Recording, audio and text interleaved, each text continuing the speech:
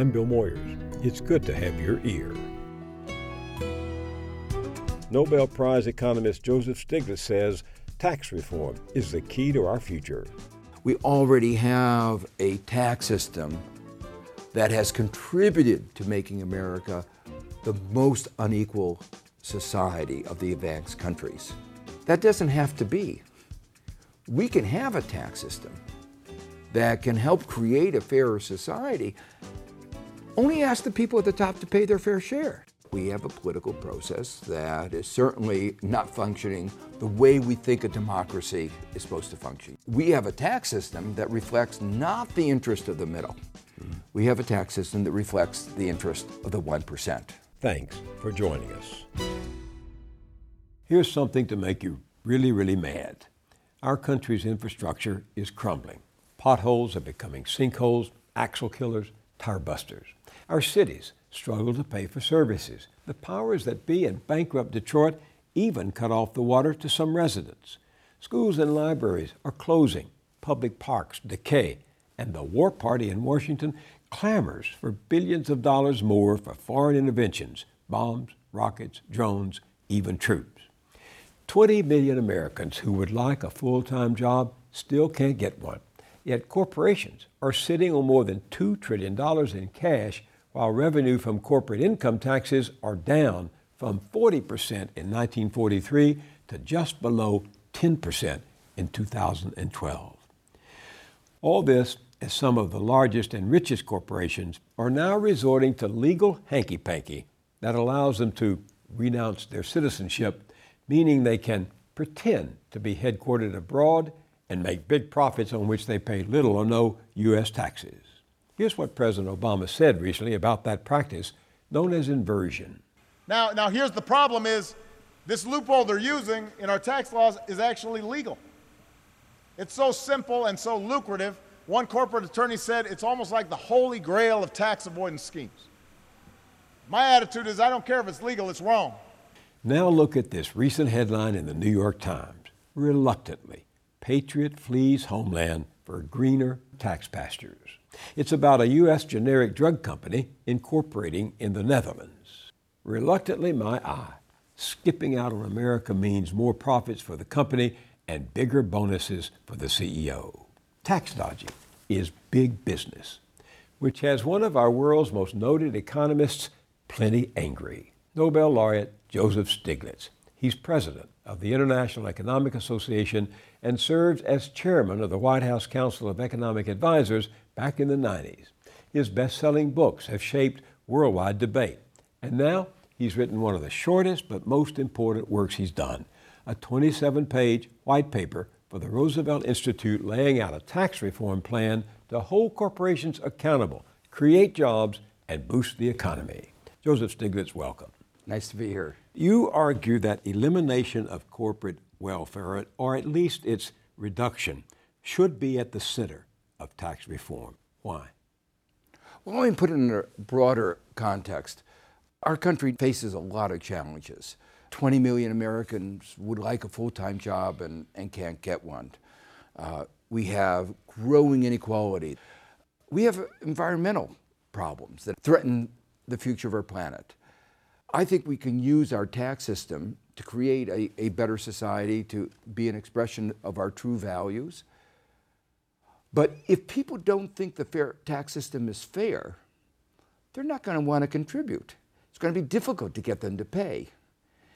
And unfortunately, right now, our tax system is neither fair nor efficient.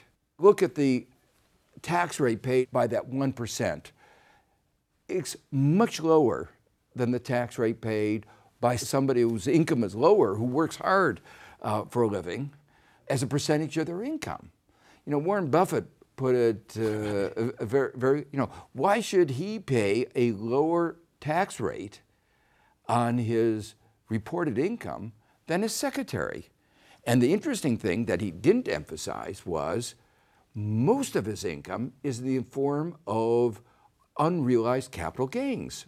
Unrealized capital gains are not taxed as long as the owner keeps them, right? Doesn't get rid of them. And it's even worse if you're a corporation and you even realize the capital gains, but you're abroad, you don't bring the money back home, there's still no taxes. As long as they don't bring the money back here, it accumulates and grows and grows and grows, and they get wealthier. But it's even worse than that, because it means that they have an incentive to keep their money abroad. What does that mean? They have an incentive to create jobs abroad.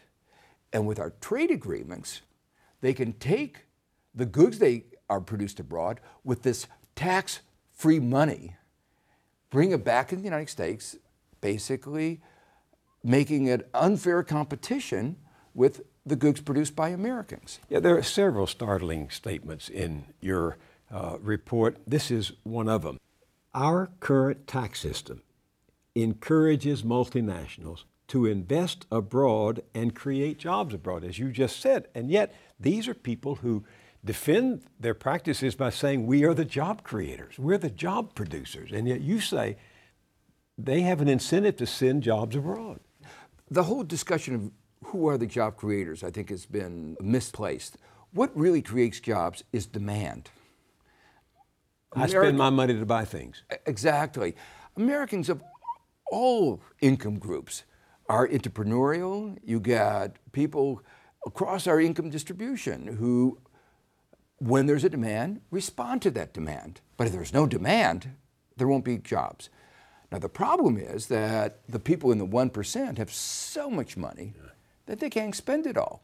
The people at the bottom are spending all of their income and hardly getting by. In fact, a very large fraction of those in the bottom 80% are spending more than their income, and it's part of the instability of our economy. So the point is, this inequality to which our tax system contributes actually weakens our demand. And that's why one of the main messages of my report, which is, if we had a more progressive tax system, we could get a more efficient economy, because there would be more jobs being created. So these 20 million people I referred to, and you referred to in your report, who are looking for full-time work but can't find it, if they had that work, they'd be spending their money. They're not going to send it to the Cayman Islands, right? And they're going to be paying taxes, because they don't have the opportunities for tax avoidance that the people who have the Cayman Islands and can use these unlimited IRAs and other ways of tax avoidance, they don't keep their money in the Cayman Islands because the sunshine makes the money grow better. They put their money there because the lack of sunshine, the way of tax avoidance. Dark money, money in the shadows, money now going into our political process, as you know so well, to reinforce this tax code. That's right, reinforce a tax code which has led America to be the country with the highest level of inequality of any of the advanced countries. Give us a working definition for the laity of corporate welfare. Well, this was an idea that I began talking about when I was serving as chairman of the Council of Economic Advisors. 20 years ago. 20 years ago, and everybody was talking about how much money you were giving to the poor people. And it wasn't, if you actually looked at the amount of money, it wasn't that much. But we said, well, you're also giving away a lot of money to rich corporations, directly and indirectly. Most of the indirect way is through the tax system. So for instance, if you give special tax provisions for oil companies, so they don't pay the full share of taxes that they ought to be paying, that's a welfare benefit. Lots of other provisions hidden in our tax code basically help one industry or another that can't be justified in any economic terms. And so that's where we coined the term corporate welfare. It's caught on, and because it says it's a subsidy, but not a subsidy to help going to a poor person, which is where welfare ought to be going, but going to the richest Americans, going to our rich corporations. So we have a tax code that encourages companies to send their profits abroad, to send jobs abroad, and to reward owners of their company whose money may not come back to the United States. It doesn't make any sense, you might say. And the fact it doesn't, one of the reasons I wrote the paper was, there's a lot of discussion going on about we have a budget deficit. And we have to slash this and slash that and cut back education and cut back research, things that will make our economy stronger, cut back infrastructure. And I think that's counterproductive. It's weakening our economy. But the point I make in this paper is it would be easy for us to raise the requisite revenue. This is not a problem. This is not as if it's going to oppress our economy. We could actually raise the money and make our economy stronger. For instance, we're talking about the taxation of capital. If we just tax capital in the same way we tax ordinary Americans, people who work for a job, who pay taxes we pay on wages, if we eliminated the special provisions of capital gains, if we eliminated the special provisions for dividends, we could get over the next 10 years over approximately $2 trillion. And those are numbers according to the CBO. And so we're talking about lots of money. The figures make sense to me, but the politics doesn't, because these are the people, once again, who dominate our system with their contributions to the politicians, who then have no interest in changing a system that rewards their donors. We have this vicious cycle where economic inequality gets translated into political inequality, that gets translated into rules of the game that lead to more economic inequality and which allow that economic inequality to get translated into ever more political inequality. So my view, the only way we're going to break into this vicious cycle is if people come to understand that there is an alternative system out here, that there's an alternative way of raising taxes, that we are not really faced with a budget crisis. It's a man-made crisis. When we had the government shutdown, we realized that was a political crisis. That wasn't an economic crisis. And the same thing about our budget crisis. It's not that we couldn't raise the revenues in a way which actually could make our economy stronger. We can. If we just had a fair tax system to tax capital at the same rate that we tax ordinary individuals, if we just made those people in that upper 1% pay their fair share of the taxes, they get 22.5% of the income, well, let's make sure that they pay a commensurate part of our income tax. If we had taxes that would be designed to improve our environment, You mean by taxing pollution? Taxing pollution. Carbon emissions. A general principle that we've known for a long time, a lot better to tax bad things than good things. Rather than tax people who work, let's shift some of that burden into things that are bad, like pollution. You make it sound so easy, and I'm still hung up on your saying, it would be easy to do these things, and yet if they were easy, why haven't we done them? Well, that's the politics. The fact is that we have a political process that I won't say is broken, but is certainly not functioning the way we think a democracy is supposed to function. In democracy, it's supposed to be one person, one vote. Yeah. And there's a well-developed theory about what does that imply for the outcome of a political process. We talk about it called the median voter. It should reflect the middle. Some people want more spending, some people want less spending, some people, so the nature of democracy is compromise, and it's supposed to be compromised sort of in the middle. But that's not what we have today in the United States. We have a tax system that reflects not the interest of the middle.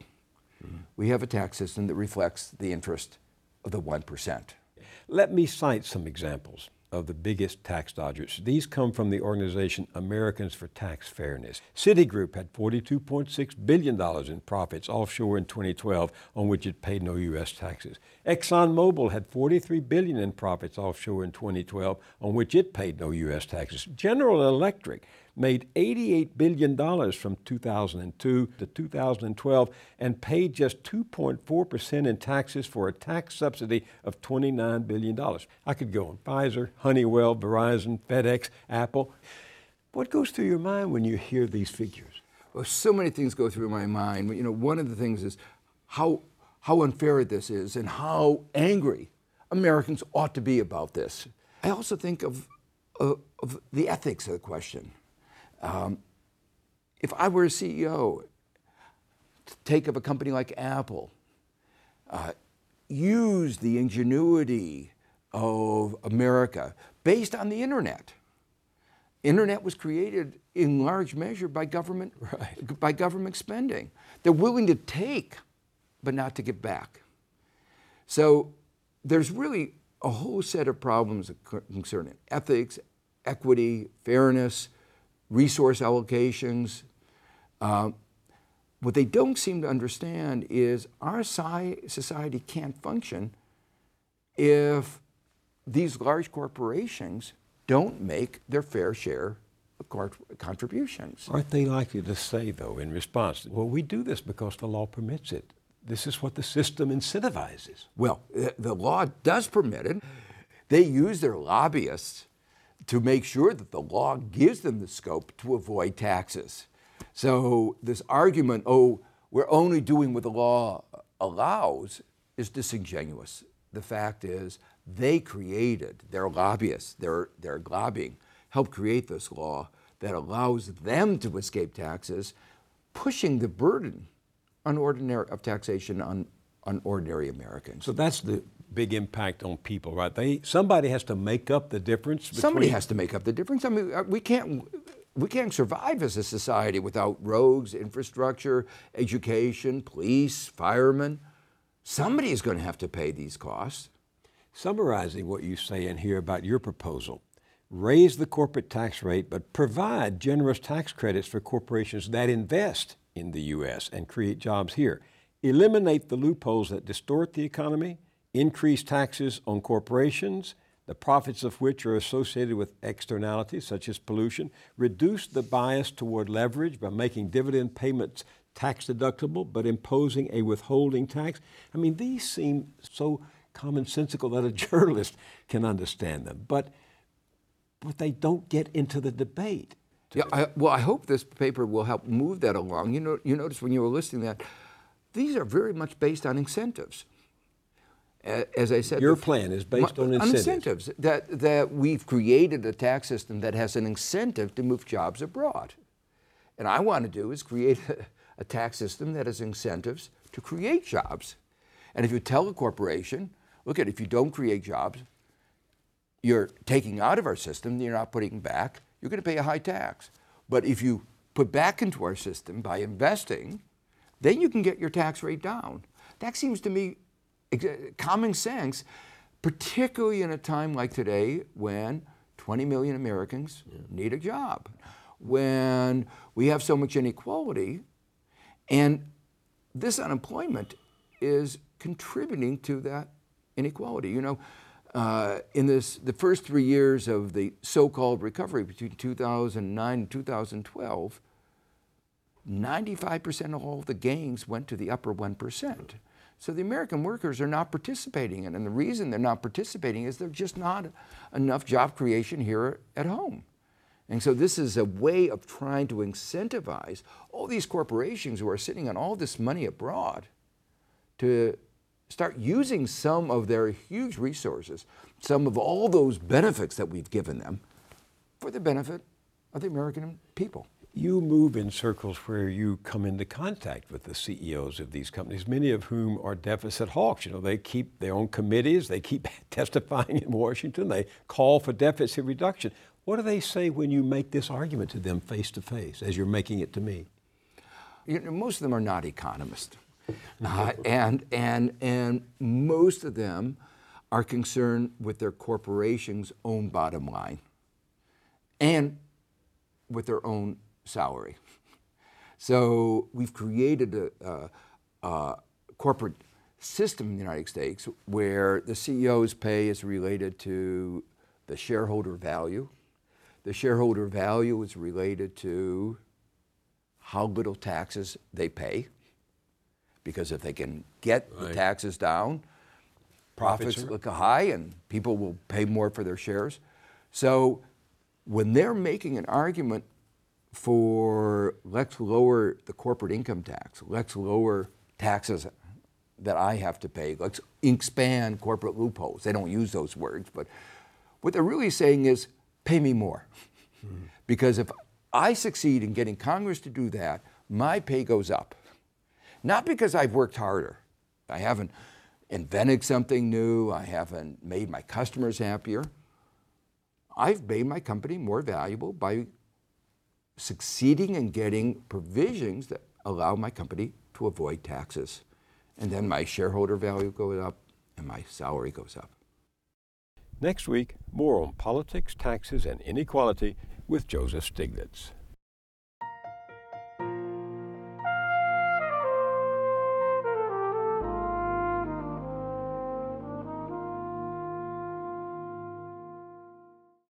Corporations and their CEOs aren't the only ones raking in profits by wiggling through a tax loophole and faking an overseas address.